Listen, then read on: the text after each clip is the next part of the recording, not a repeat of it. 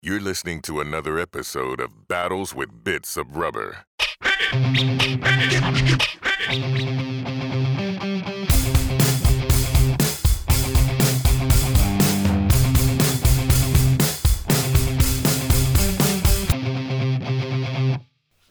got a couple of new. I'll send the audio files when I send you this stuff, because when I was up in South Dakota last week, I got some great horse whinnies. Oh, cool!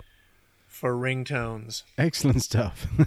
so I'll send you some because it was pretty awesome. That's very cool. And I wish I'd been recording because all four of the horses that we had on the day were pretty feisty.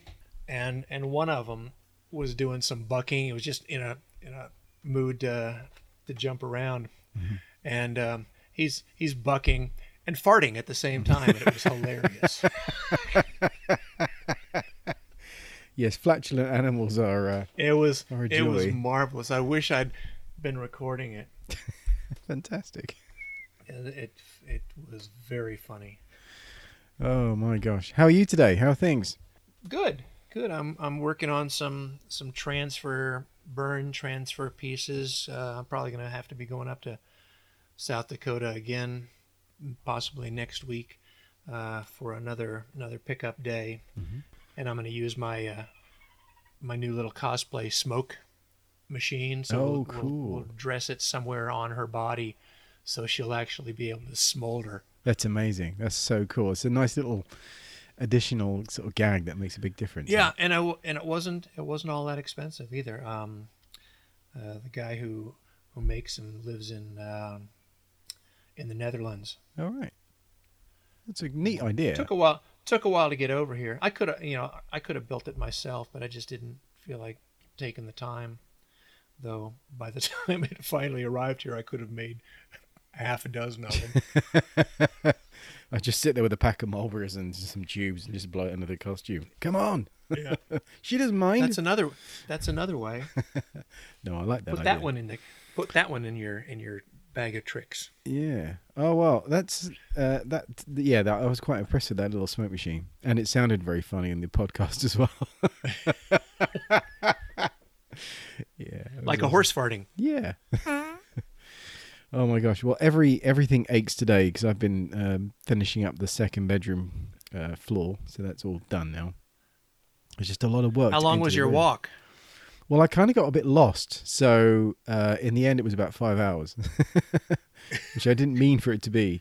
But yeah, I took a long walk up to where this it's a section of Atlantic wall that the Canadian Army built. Those pictures were so cool. Yeah, I've heard about it. Yeah. I'd never seen any pictures of it. Oh, it's cool. It's very cool. It's up on this sort of common, which is still used by the MOD for training. But yeah, so I wanted to go there. That was fine, but it was just coming back, and then where I went back sort of through the woods to get to where I live, it's kind of all off piste, like there's no paths or anything that's marked off, so it's a bit tricky, but it was fine. It just meant I ended up walking a lot more miles, so I've done about 20 miles today, which I didn't quite mean to do. So. Oh God, I don't think I could walk if I'd done that. Well, I think I will sleep well tonight, so that and the fixing of the floors, that's all done. But yeah, no, it's good. It's nice to keep busy, and I will enjoy being sat on my ass tomorrow on the computer instead, so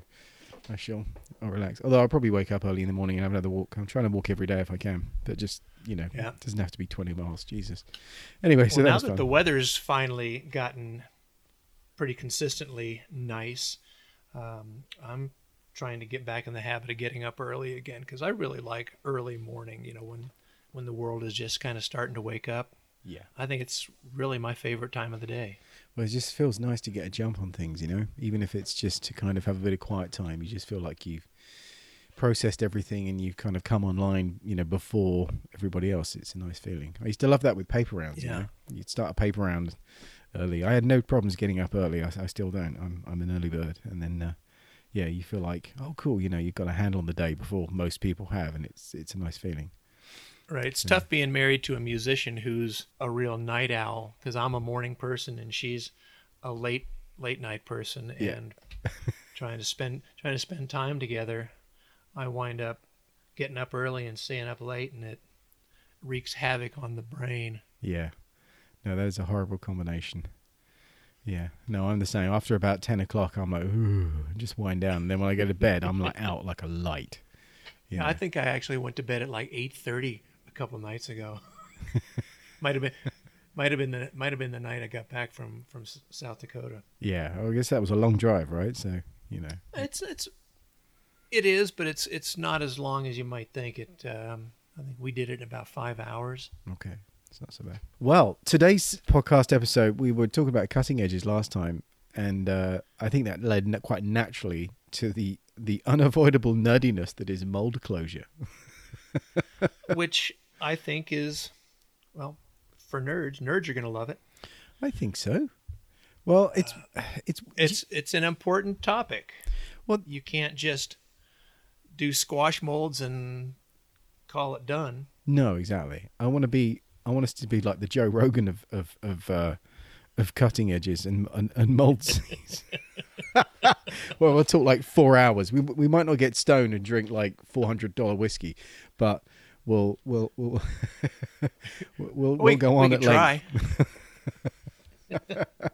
But we can go on at length about something very specific. But the idea of closing molds correctly and making the molds sufficiently strong enough is definitely worth talking about, because it's one of those things that people just throw information about molds and stuff and how to close them, but the finesse of how they're closed I think is quite important, and also it'd be quite interesting to talk about the differences, particularly between the States and the UK. Like, for example, mold straps. That's not really something that's massive here. It's picking up, but it's not. I think it seems to be a more old school method of closing molds over here. I think now it's you either just squash it and clamp it, or you bolt it, or slap some weight on top of it. Yeah. But it depends, how you're going to close it. It's going to depend on what material you're putting in the mold. Yeah.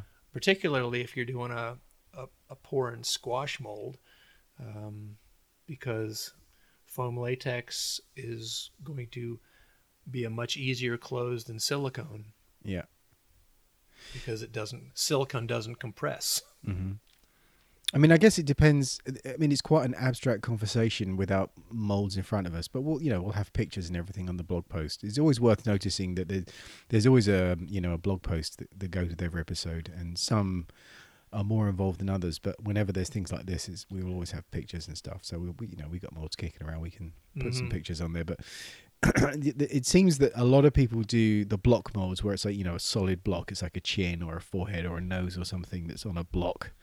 And then they mold it, and the mold is poured as another big block. So you have these two big blocks of resin or plaster. And so those are quite easily squished together. The complications come when you're doing something much larger, like a full chest or a whole body or something, or even just an arm. You're not going to pour that as a solid block because it's just impractical. So you end up making those out of like fiberglass or epoxy, where they're more like a shell. They're rigid shells. And then they would get bolted together. So it's a different kind of thing, isn't it? Right. So, so in my experience, most people that have done a few molds, they tend to do small molds, and they tend to be block molds, so they can get their head around what a clamp might do or a strap.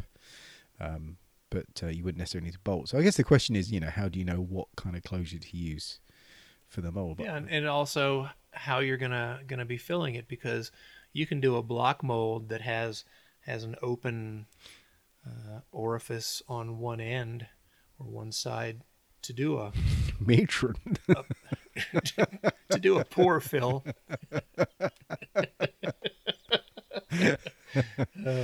We've devolved already. Sorry. Like I'm getting ready to do. I'm gonna make a mold of this little guy. Oh, sweet! Well, that's cool. This is that gargoyle I told you about. Yeah. The only real problem area potentially, I think, are the little. You can't really see these little. Oh, the tip of the beard. Little chin hairs. Yeah. Are sticking out, and the tail is doing a little bit of a curl down. So that's a potential air bubble point, because if you fill it through the base, that gets to be a problem, and so do these little hairs. Yeah. Are you happy to put a couple of pictures of that up on the Sure. on the notes, or that's not a secret thing? Yeah, absolutely. No, I don't believe it is. That'd be great, because that's a good example of mold. I trickiness. printed out a 4-inch by 4-inch cylinder that's 3 millimeters thick. That I'm gonna hot glue it down onto a board. Put this guy down inside it, and fill it up with silicone. Amazing. That's perfect. Isn't that neat? You can just print out what you need. I love that. I'd never get bored of it. And I'll just release the shit out of it so I can push it out. I'll probably do a thin layer of Vaseline, petroleum jelly on the inside of it so I can easily slide it out, and then I will just cut the piece. Nice. Out of. I'm going to use really soft. I'm going to use a 10 Shore silicone for the mold, and I've got three different types of silicone, or 3 different silicones, 2 platinums and 1 tin. Again, I'm going to see which one I like the best, and they're all sufficiently long working time that I can degas them. Nice. So then I'm going to try doing a pressure cast test, because that may push the resin material up into that tail tip and into the points. Cool. After I slosh it around in there good. Is that the original sculpt you just held up? Yeah, it is. Okay. It's a piece that a client sent to me. Nice. Pretty Yeah. piece. It looks kind of like a Japanese Oni demon. Yeah, you said absolutely. Yeah, it's definitely got that vibe going on about it. God, that look amazing. It's 8 feet tall. Have one either side of your front right? door. That the wings could spread out. Yeah. Or you could have them that you winch them and they come out like an umbrella for the garden or something for the summer. Yeah, they're quite. That's a fiddly little piece, but that's a very good example of whole mold making, how thought comes into how you're going to mold it and the angle you're going to pour it at and where your risers have got to be and all that kind of stuff. Yeah. So with mold closure, what's your preferred way? So if you've got a block mold, so like a half face or something, and it's just a block, and how are you clamping that? Are you molding it? You're jumping up and down on it? How are you gonna? I'll clamp it. I'll clamp it together, and then I'll pour in the hole that I can fit a little funnel spout in the fill end, and then just pop it open when it's done. I'll make sure that I have pry points in it, because if you don't, even for a block mold, if you just have that fine seam all the way around with nothing to stick in to pry it apart, it's going to be a hell of a demold, because suction is no longer your friend. No, that's not good. Yeah, and having the core slightly higher than the mold, like you say, to get that in. And then what kind of clamps do you have? Do you have like those quick clamps that you squeeze, or are they the twisty turny ones? I have both. I have C-clamps. I use the C-clamps primarily for demolding with the crossbars. Yes. And the Rob Freitas method. But I have the squeeze clamps that I use mostly for foam latex, because foam 2-piece molds are much easier to press and get good compression on it, because it's mostly air. Whereas silicone doesn't have the same amount of give, so I can clamp it to hold it in place while I get nut and bolt action happening on it and get it down real tight. But you got to make sure that when you're doing your flashing, you don't just put flashing around the sculpt and leave no way for excess to escape. Yeah. Because if you have more material than you have volume of your flashing, you're never going to get the mold closed. Yeah. Or you're going to have a real spewy mess somehow, because that excess material has to be able to escape. Yeah, and it's a tricky one, because like you say, when you fill up the mold first and then you squish your core into it, you get that massive overflow that goes everywhere. Yeah. And then it becomes a problem, because it's all over the gloves and the bolt holes and everything, and just trying to do up bolts that are covered in silicone is a nightmare, because it's just slippy, slidey, horrible, and then you're holding your glove if you're using like a power drill to tighten them up, everything's slippy, slidey, and then you get your thumb trapped between the nut and I've had that before. It's a nightmare. Yeah. Yeah, and it can be a nightmare then demolding, because you've got set silicone completely engulfing your bolts and your nuts, and there's a chance that it catches and yanks on something it shouldn't be yanking on, so you have to be real careful in unscrewing that stuff. That entire Gee. passage I'm going to cut and put at the beginning of the podcast because that's fucking perfect. I know exactly what you mean, though. It's one of the things. The only problem I've got with that molds where you spray the cat plastic and you put them together and then bolt them up is the fear of, the spinning nut catching some of the cat plastic and you end up, running your piece only to discover you pull the entire thing off like a tablecloth. And it always does. No matter how careful you are, it tricky. catches on something. It's tricky. Well, what I do now, if it's like a really important thing, I'll cat plastic everything. I'll leave the cat plastic for a couple of hours so it kind of firms up, and then I'll go in with tweezers. I'll lift the cat plastic around the keys and all the touchdowns, and then melt them off with acetone. It's a real pain in the arse, but it does make a difference, and it just means the mold closes that much tighter because the thickness of the cat plastic is then removed. But it also takes away the chance of you catching it. If you put a little petroleum jelly around the threads of the bolt, that will also help alleviate the problem. Yeah, I guess that wouldn't it? Because then they're lubricate or released in advance, so they'll spin better, and also the silicone will kind of come off. Yeah. Yeah, so that's a good one. And then so there's bolts, there's the clamps. The issue with clamps, and I'll do some, or I have done some illustrations to sort of show this, but you get the point where you have to worry about the depth of the throat of the clamp. Yep. Because obviously, ideally, what you want to do is get the clamp in the middle. Well, my take on it is I think you need to get the clamp in the center of the mold, because my fear is that if you put like 2 or 3 clamps around the edge, you might tighten one clamp more than the other, and then you've actually got a lift on one side, or you're putting uneven amounts of pressure. Whereas a single clamp in the middle is more likely to provide you with even closure. But if the mold is 10 inches wide, and that means the center to the edge of the mold is 5 inches, but your clamp only has a 4-inch throat, you can't get that clamp in the middle. Yeah, so and finding those. I'm sorry to say, you need a deeper throated clamp. I'm sorry to say. And finding those kind of clamps are more of a specialty item, and if you can even find them, they can get quite costly. Yeah, I mean, I've got a couple of those, and they are magnificent, and they you can put a lot of pressure on them.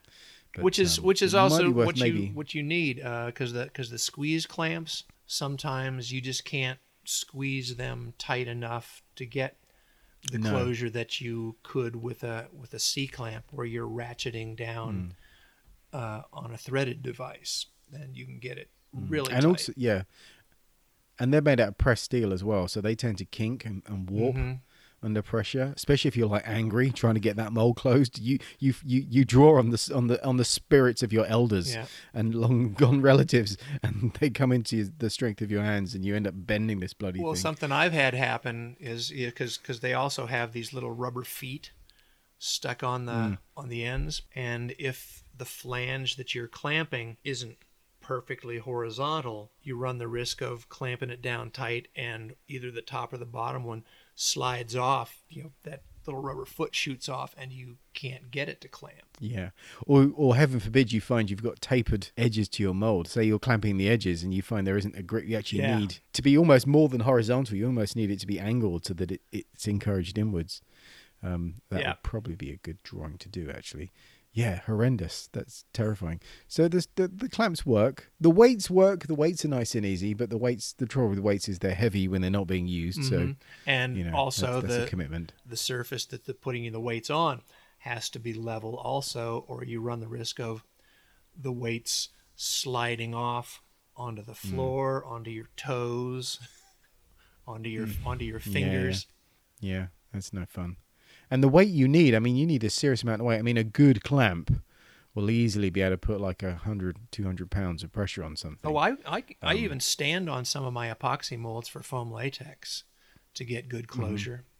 I'll stand on those guys, and you don't, for foam latex, I've found that you don't even really have to. I mean, it's always a good idea to get it clamped shut somehow, but foam, because of the way foam latex works, you're squashing the air. Once you've got it pushed all the way down in, it's not going to lift back up again the way silicone can. So you press the positive into the negative with silicone.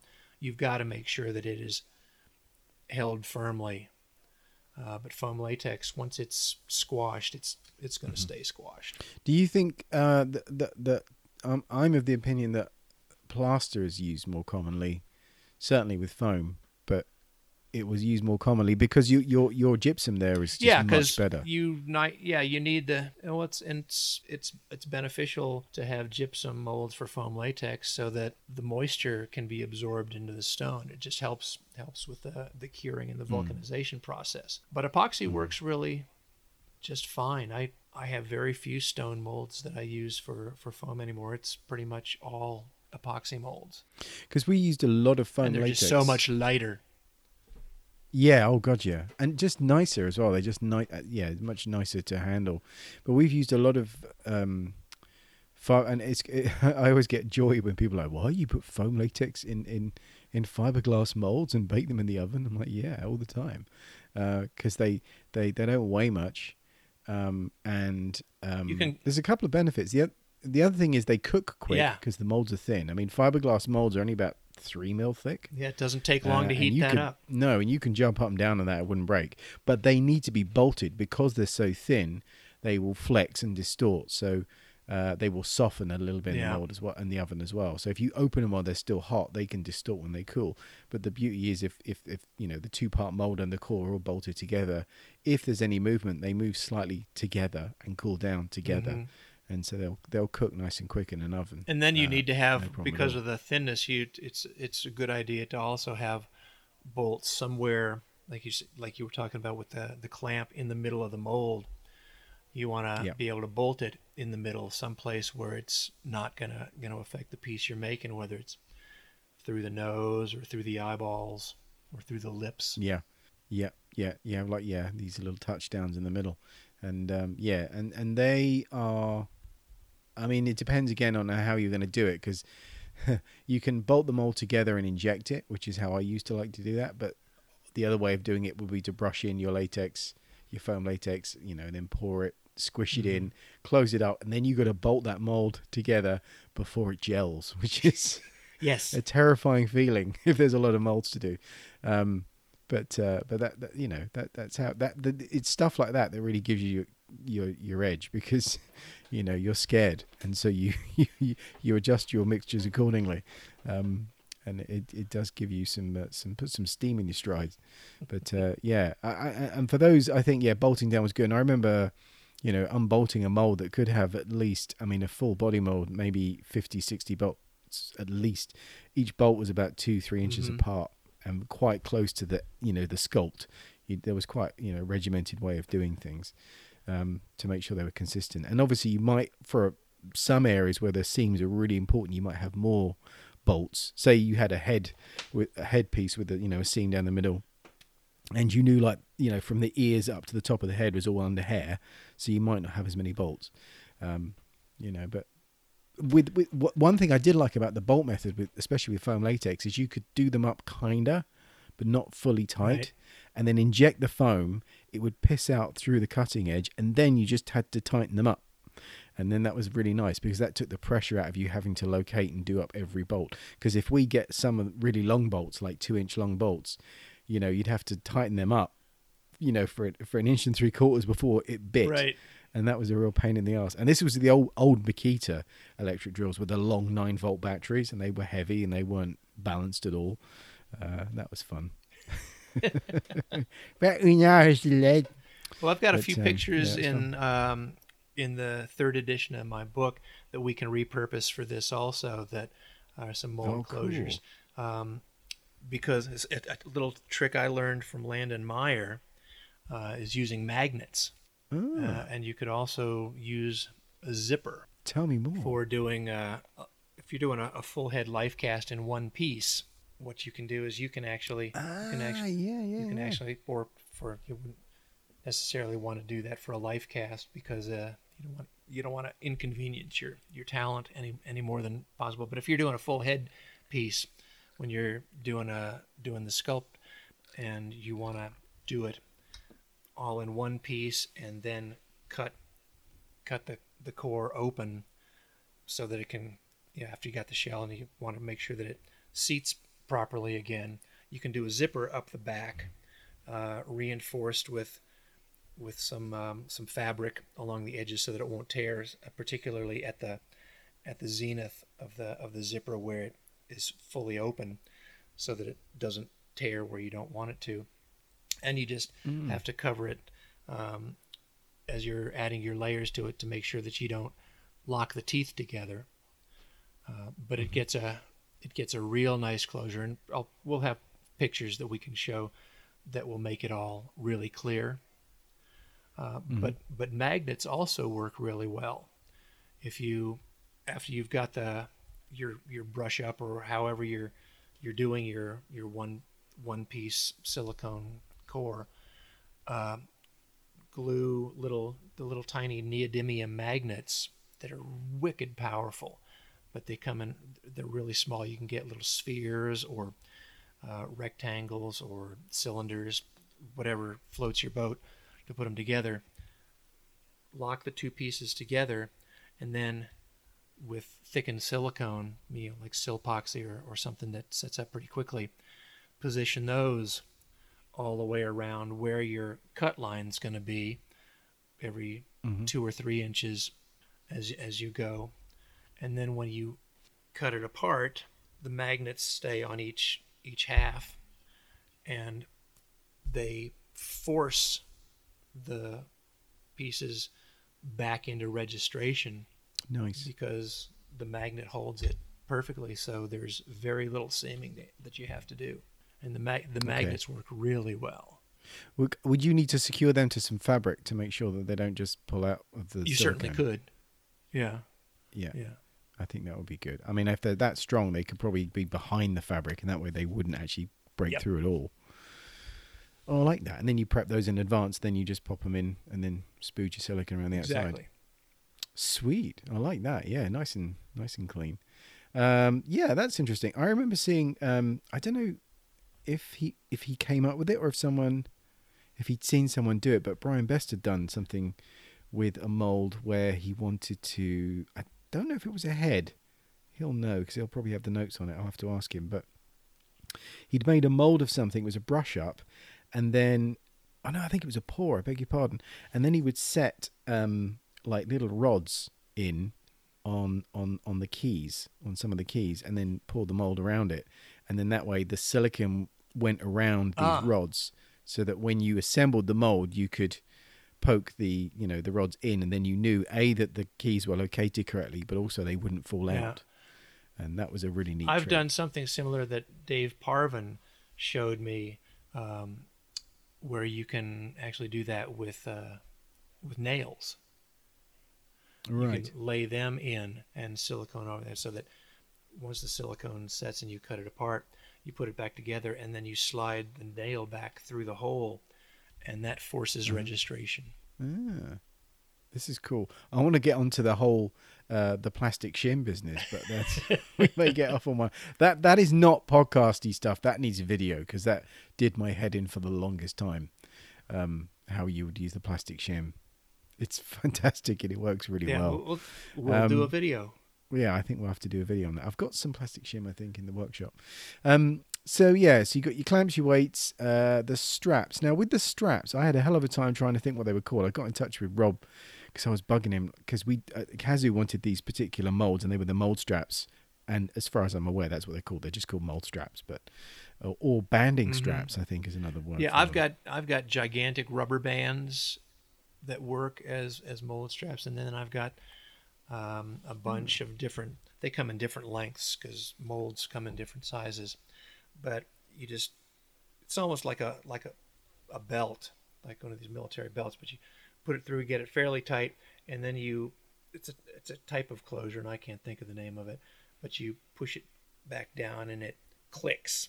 Yes. And it holds in place just because of the pressure.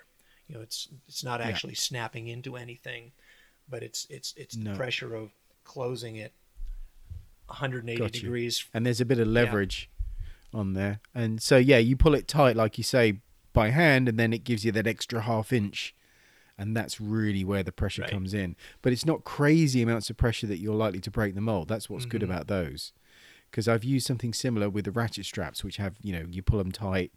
as hard as you can, and then you have like a lever that you clamp and you ratchet until you get the tension you want. But those can be like stupid strong and could actually break your mold, because they're, I guess with a good mold, and depending how viscous your silicone is, you shouldn't need a massive amount of pressure for the two faces to meet correctly. And that, I guess, it's very easy to go crazy and put too much pressure on in the belief it'll give you a better edge, but actually it might start just eroding the integrity of your mold. And one thing you can do, and I think you mentioned it when we were prepping for this, is you put a piece of wood on top of it that basically lifts it up a little, because otherwise the strap's kind of going straight across and you're only getting pressure right at the contact edges of the core. And if you put a piece of wood on it, like a chunk of 2x4 or something like that, you're putting more pressure evenly across the entire face of the core. And and I think you can even pull it a little bit tighter doing that without risking damage to the mold. Whereas if you left it using a ratchet mold, for example, a ratchet strap, for example, if you didn't have the piece of wood and you ratchet down real tight, you might crack the mold. But if you've got a piece of wood and you ratchet down with the same amount of pressure, it's not going to break. Yeah. I guess what you could do, if you had like 3 or 4 molds on the go, if you've got weights or something heavy, you could fill them all up, put the cores in, and then put the weight on just to kind of give that constant pressure, and then go around to your first one, put the strap on, and then you can strap them all. And then by the time you get to the end one, if your silicone started to cure and it's getting a little bit thicker, the fact that it's been under a weight, even if it's not a particularly heavy one, it's been under enough constant pressure that it's slowly closed up tight. It's going to be more effective with that strap.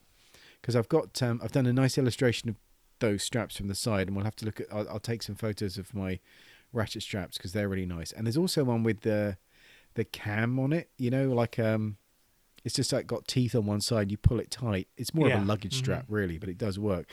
And then I guess what you could do is once that's closed, you could put a couple of wedges underneath and hit them together to create the tension afterwards. But I don't think that would be particularly effective. But that's a way of doing it. I like the idea with the rubber bands because they're a bit more forgiving as well, I suppose. Especially for foam latex or like a... They're pretty good. Nice and easy. Yeah. Or for pressure as well. Simple block molds. If you've got a plaster block mold, the rubber bands work great. Yeah. And then obviously the thing is, once you've got your mold closed up and then it's cured or baked or done whatever you want to do, then you've got the problem of then getting it out, and that's a consideration. You've got to make the mold strong enough to withstand that, and that's one of the things I think people perhaps don't take into account is how much pressure you'll put on a mold trying to open it sometimes, and you'll find bits chip off or it cracks because you're putting a thin screwdriver in, and the leverage you're it's a lot of force in a very small area. It is, yeah, and it's worth probably using a wider tool like a pry bar rather than a thin screwdriver, because then it's sort of spread slightly over a wider edge. And also, like you're saying about having a wedge in there, like some kind of an area to put in a screwdriver, so it's actually wide enough to accommodate the width of the tool you're going to use. And not to be in a hurry trying to get the thing open, because particularly with silicone, it creates its own suction against the positive and the negative. And if you apply pressure a little bit at a time, it will gradually release itself. You'll hear this. Hear this. And it'll just pop open. Yeah. It's tricky, isn't it? Because the silicone is, especially if they're very soft silicones, they stretch, they move with the mold. So you might have, moved it a half inch up, but it's still not coming out because the air hasn't managed to break that and seal. then you run the risk of tearing the piece if you try to get a little overexcited and force it to come out. Yeah. Part of it's might stick to the positive and part of it might stick to the negative and comes out in 2 pieces when it's only supposed to be 1. Yeah. Well, that's one of the other reasons I think it's worth sometimes making a mold in more pieces than you think, because it makes getting it out easier. Because, you know, the consequence of having multiple piece mold is you end up with seam lines, but maybe having some seams that you need to fix afterwards is less of a hassle than a mold that's completely fucked because you couldn't be asked making one more piece to that mold. You know what I mean? So it's, again, I keep praising him for that, but Brian was very good at that. He would often, even though it was more work to do it, he would make molds with extra pieces because he could see that if that front half of the face was in one piece, it would just be, you know, it would put so much pressure on, it would break. And then, you know, so he'd much rather put maybe a seam down the back, and then the front edge could be crept slightly more forward, and it just made a big difference to how you get things out. I remember as well, David White had this trick. We were making a mold, and we wanted the seam line to be quite far back. So what he ended up having us do was fill the ears first, up to where the tragus was. So you do the head on the side, fill the ears, and then put bolts into them, and then mold the rest of the head. So that, you know, when you're trying to pull the front mold off, normally the bit that goes into the ear would just rip through. But that was a separate piece, so that was held with a magnet or a bolt, I think. And then you unscrew the bolts, pull the face off, and then you pull the bits of the ear out afterwards. Yeah, I think Neil snap back in. Neil did a demo of a mold similar to that, where there was something else in the ear. I can't recall exactly. I might even have pictures of it somewhere. That had another little piece that kind of protected the ears. It's just a small thing, but when you think about how deep the ear holes are, unless they're going to be suspiciously shallow, they can be a real pain, and, you know, they end up dragging through.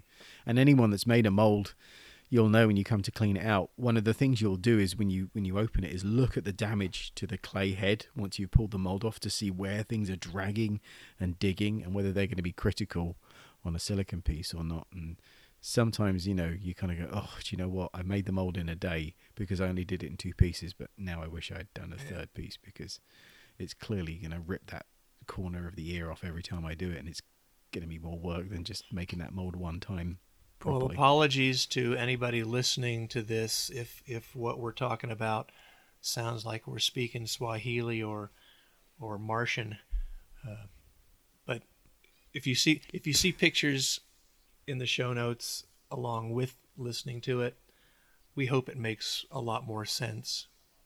Because it took us a while, just get in touch to get all this sorted out. You just kind of have to do it and study the work of masters like Rob Freitas and Carl Lyon and Brian Best to see a beautifully made mold, and you go, oh yes, that boom, then you get those light bulb moments. Yeah, do you know, it's one of those things with the mold room. You know, working in the mold room for a lot. It was one of those departments that was never really, I don't want to sound whiny about it, was never appreciated. You know, it was never, probably because it was smelly and it wasn't the sort of room that you'd pop into, whereas people would pop in to see, and they walked past the sculpts. You didn't just pop into the mold room. So there was a lot that went on, a lot of thought that went into things that was never really considered, and it was quite nice. I think, I'm trying to think when it was. I think it was one of whenever it was that it snowed in the London IMATs.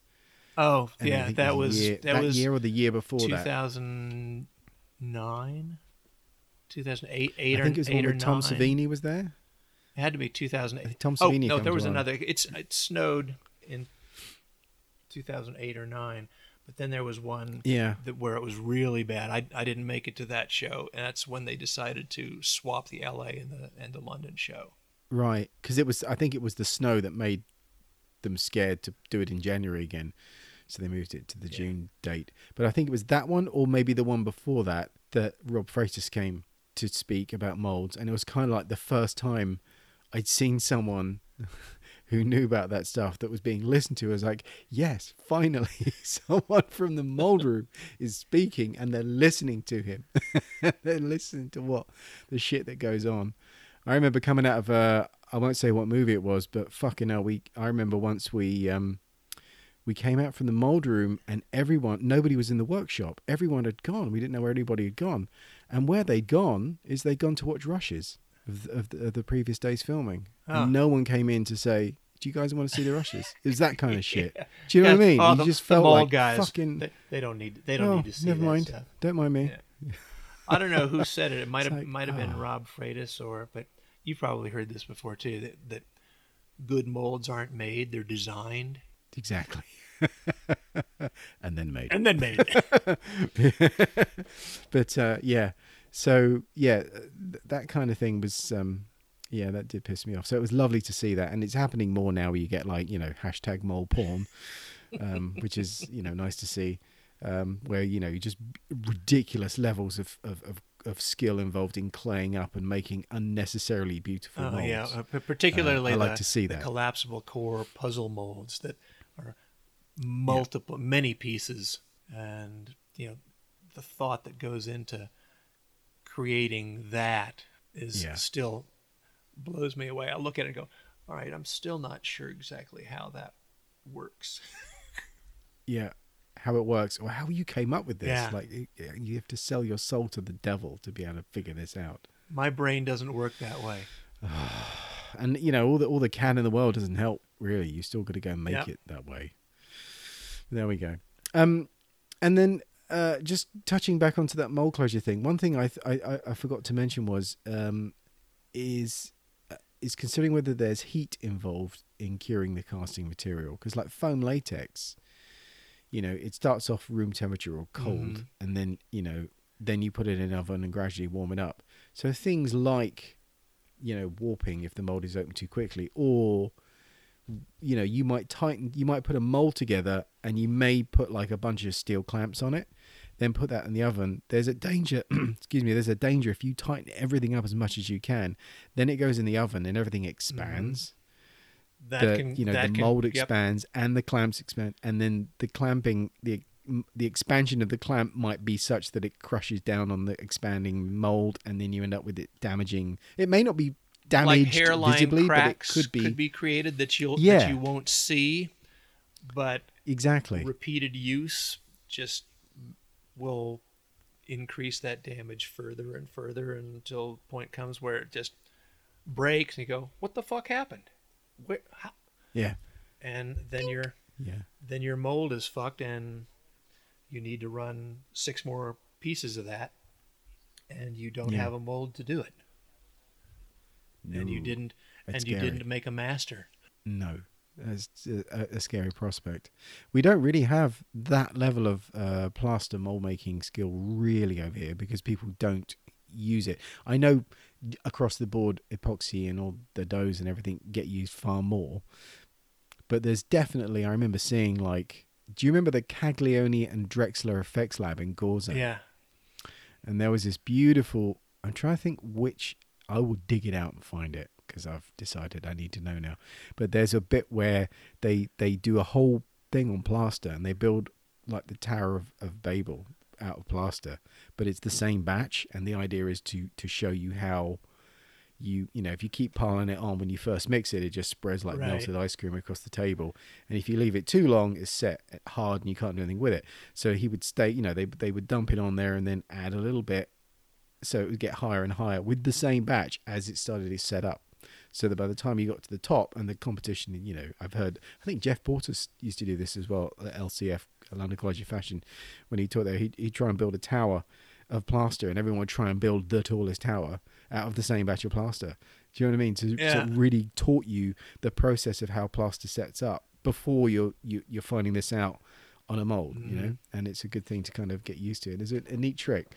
But we don't there is some plaster molding, but not nearly as much as I've seen in the States, where you see these beautifully crafted UltraCal 30 molds that just, they look like something out of the 50s. They look like the nose of a 50s hot rod or something, you know. They're all smooth and chunky. And how would those be closed? Would they be closed up with straps, I guess? I think straps. I've seen them closed up with weight. It depends what you're casting into it. Yeah. Because the thing is, if you're going to use straps, you kind of want everything rounded off and smooth so nothing digs in.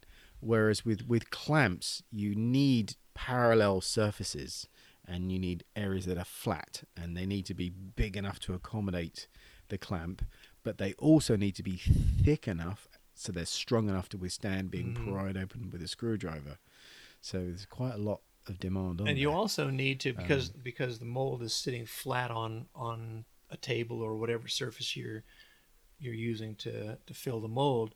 If you're using straps, you need to have some device, a couple of boards or something underneath the mold that'll allow you to get the straps underneath so you can get it around the mold. Otherwise, it becomes kind of a clusterfuck that you're tilting it this way to get the strap on, and then you're tilting it the other way to get the other end on, because one strap usually isn't sufficient. You need to have two straps, or maybe even three, depending on the size of the mold. So you go middle, top, and bottom, and you've got to be able to get those straps underneath the mold so you can get them up and close it. Yeah. And you can either design that right into the mold so that it becomes part of the negative, or you've got to have something that same size so it's sitting level. You don't want to have a piece of 2x4 and a piece of 1x, because mold doesn't sit right. Yeah.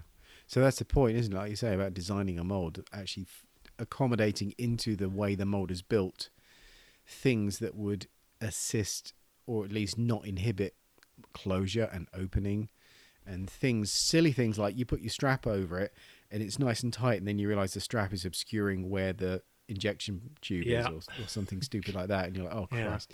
You know what I mean? Yeah. Gee, how do I know about that?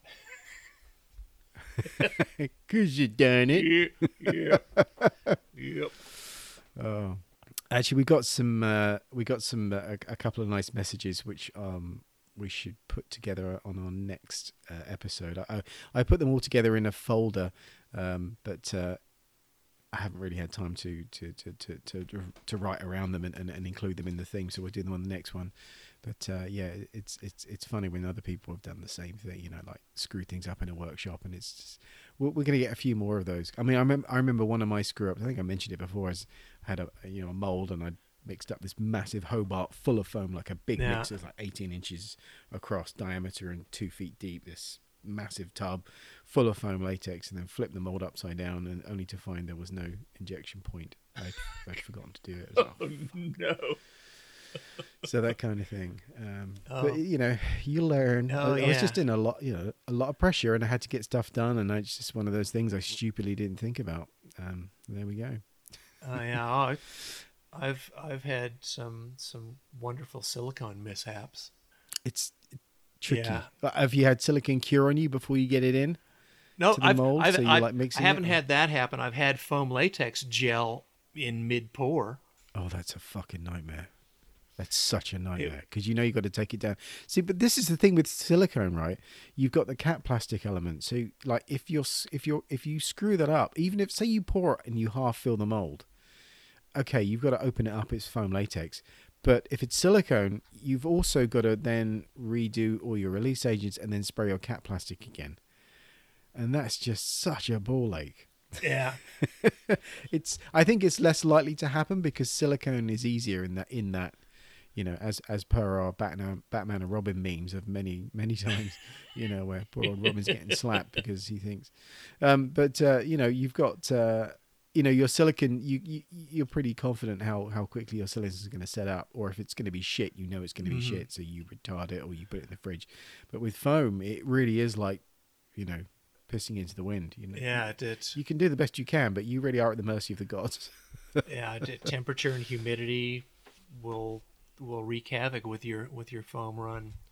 It was like watching a cartoon, because it's pouring it into the mold and just kind of went and just stopped. Never, just in midair, it gelled. Yeah. And you're like, get a photo of this, but no one's in that frame of mind at that time. Especially if it's like 3 in the morning or something. Those are profanity-inducing moments. Yes, they are. We talked about stuff where I doing a simple block mold of a 3D printed part, and you spot hot glue it down onto the board, thinking that's going to be enough. Oh, the silicone seeps.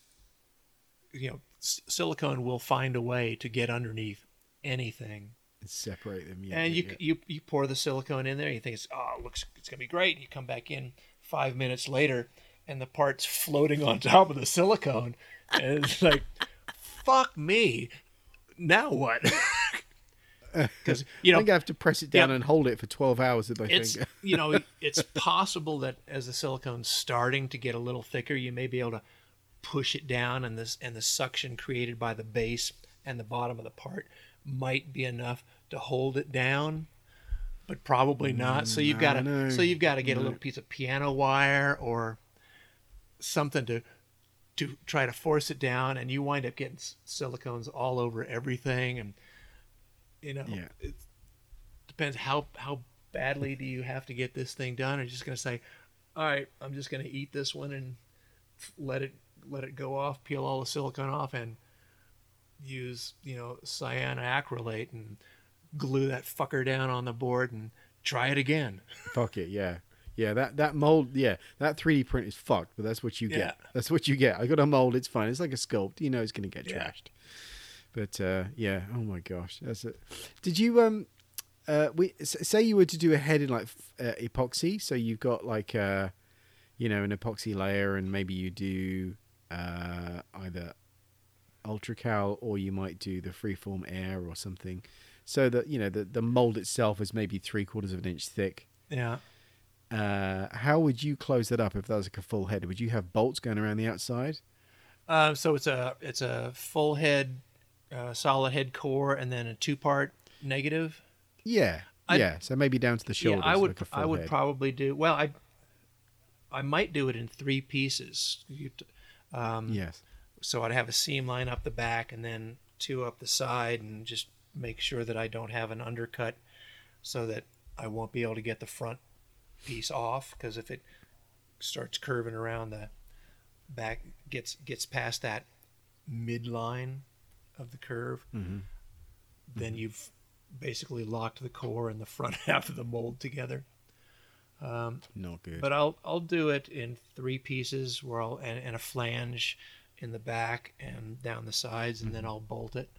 Because I think that's how I would do it. But what I found with epoxies, especially the sort of the doughs, is that you end up with a much more rigid mold. They're much more accurate, so you can get away with fewer bolt holes. But because the mold material itself is that much thicker, you're going to need bigger molds, bigger bolts. Like with a fiberglass mold, the 20 millimeter or the 25 millimeter, threaded portion of an M6 bolt is usually plenty, unless it's going through some obscure angle.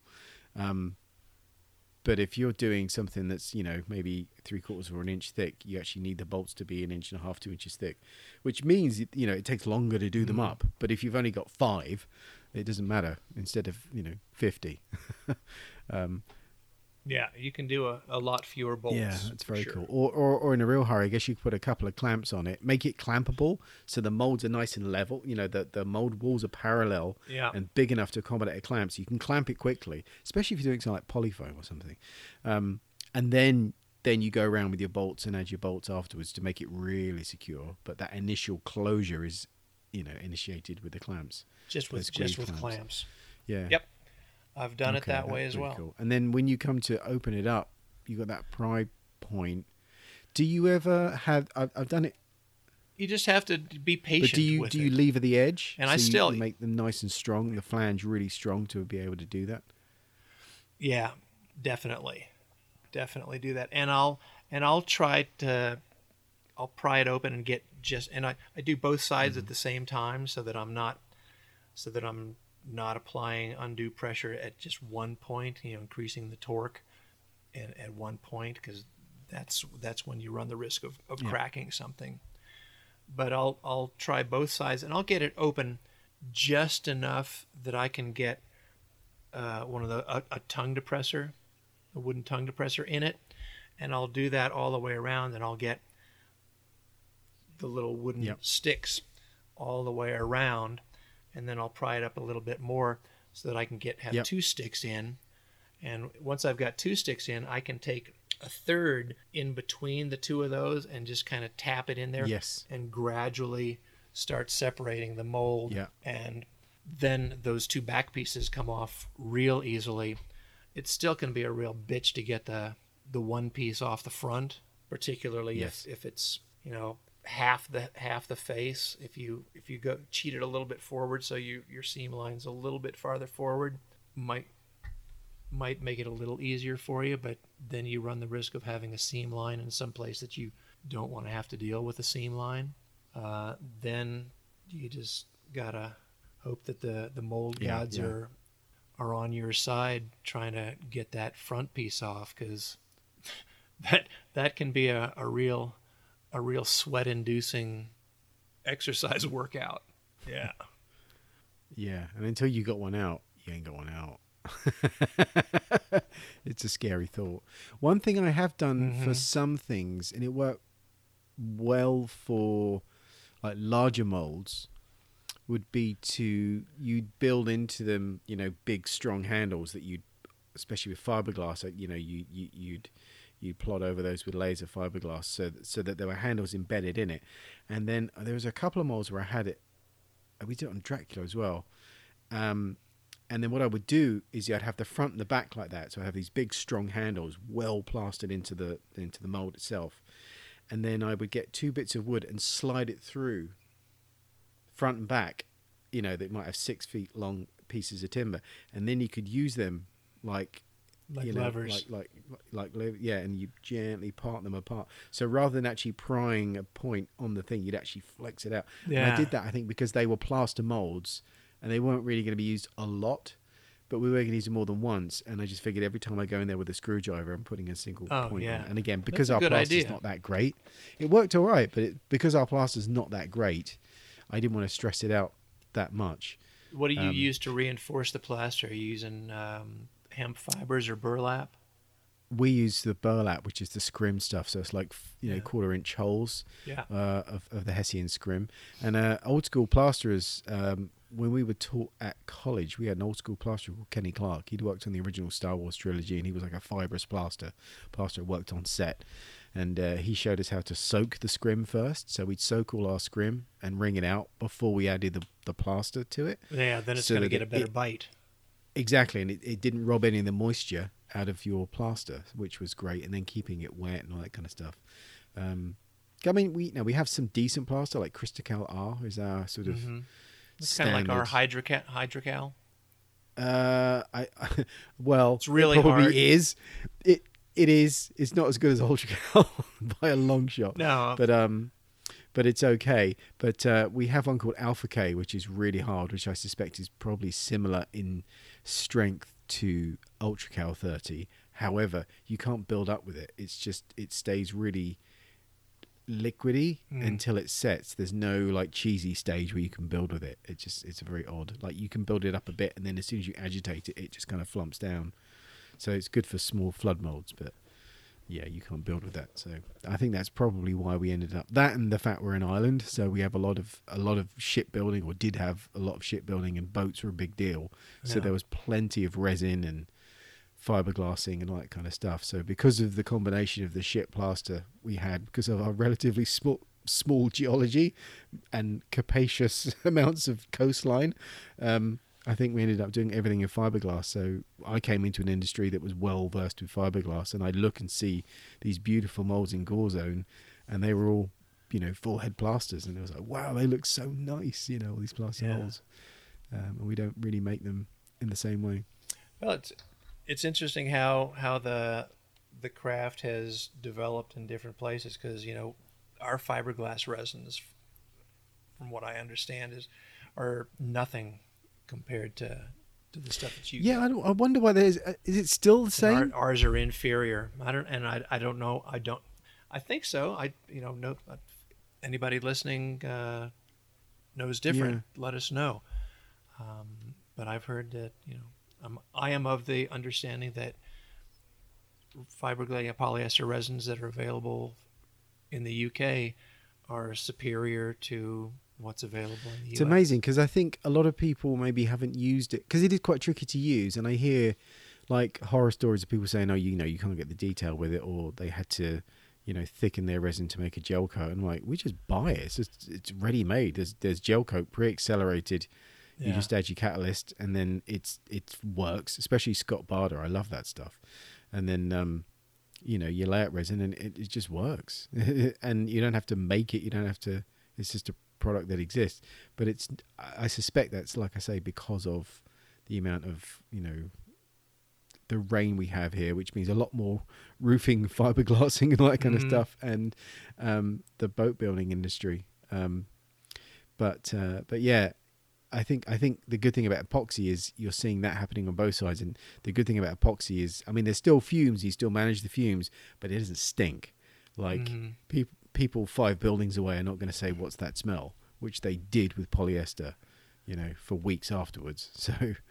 And it's not as it's not flammable.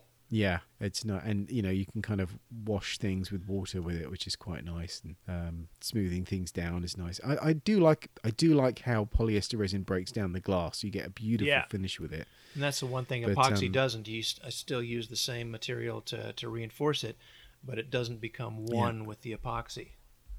Whereas with polyester, it literally melts the chopped glass and the sheeting, and that's why it's so strong. But I think that the halfway house is to use an epoxy gel coat and then something like freeform air, which you can then kind of use to fill in all the bits are going to be hard to navigate to create a much smoother, streamlined shape.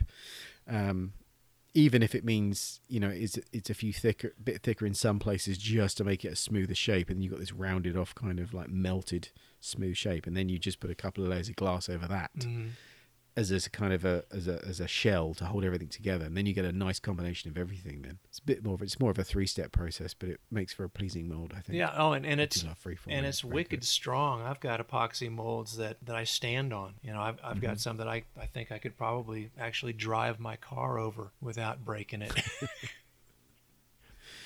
Please don't. You might break the car. That would be not good. And I guess you could do an epoxy gel coat, then plaster, and then over the top of that a couple of layers of glass. Sure. With epoxy. Sure. Would that trap the moisture? I guess that wouldn't be a problem, though. Well, what I've started doing it a while back for molds that I'm going to be doing slush latex in, for like full head latex masks. I'll do a detail coat of Ultracal 30, maybe 3/8 of it to a half an inch of just Ultracal, and then I will back it with freeform air, because the epoxy sticks to the Ultracal just fine. So then you've got this huge one-piece mold that's easy to manipulate because it doesn't weigh like a ton.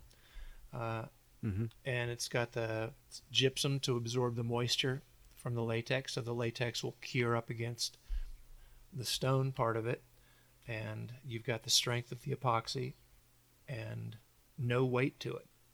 Granted, the latex, you fill it up with rubber, it's gonna get heavy, but it's far lighter than it would be if it was an all Ultracal mold. Because you've got to have, for it to be strong enough, it's going to be 1.5 inches, 2 inches thick. Yeah, which is an issue, because storing that means you're going to put that, you don't want it on a shelf, or you want it in a loft space. But a nice light mold, you've got more options as to where you can put that thing. Yeah, it's a consideration, definitely. Yeah, a nice combination of stuff. Yeah, it was a fun little chat. I think that was pretty cool. So yeah, this needs lots of pictures. So I'll troll through and find all my. I've got most of these straps here. I will take clear images of the straps and also how they would be used, and some of my fiberglass molds. And I'll dig up a bunch of pictures too. Cool. And then we'll get that together in the next week or so. And then yes, if you guys have any questions, drop us an email. You can drop us an email at stuartandtodd@gmail.com. And leave a voice message, The next episode, I'm going to put a bunch of those together on there and catch up with that. And, Awesome. Thanks, man. Good talking to you. You too, fella. I'm going to go to bed. I'm so tired. Everything aches. You've been a busy boy. Thanks, man. Talk to you soon. You can get in touch through our Facebook page or email us at stuartandtodd@gmail.com. Check the show notes for more information. If you enjoyed this episode, tell someone else and help us grow by sharing it on social media. Thanks for listening.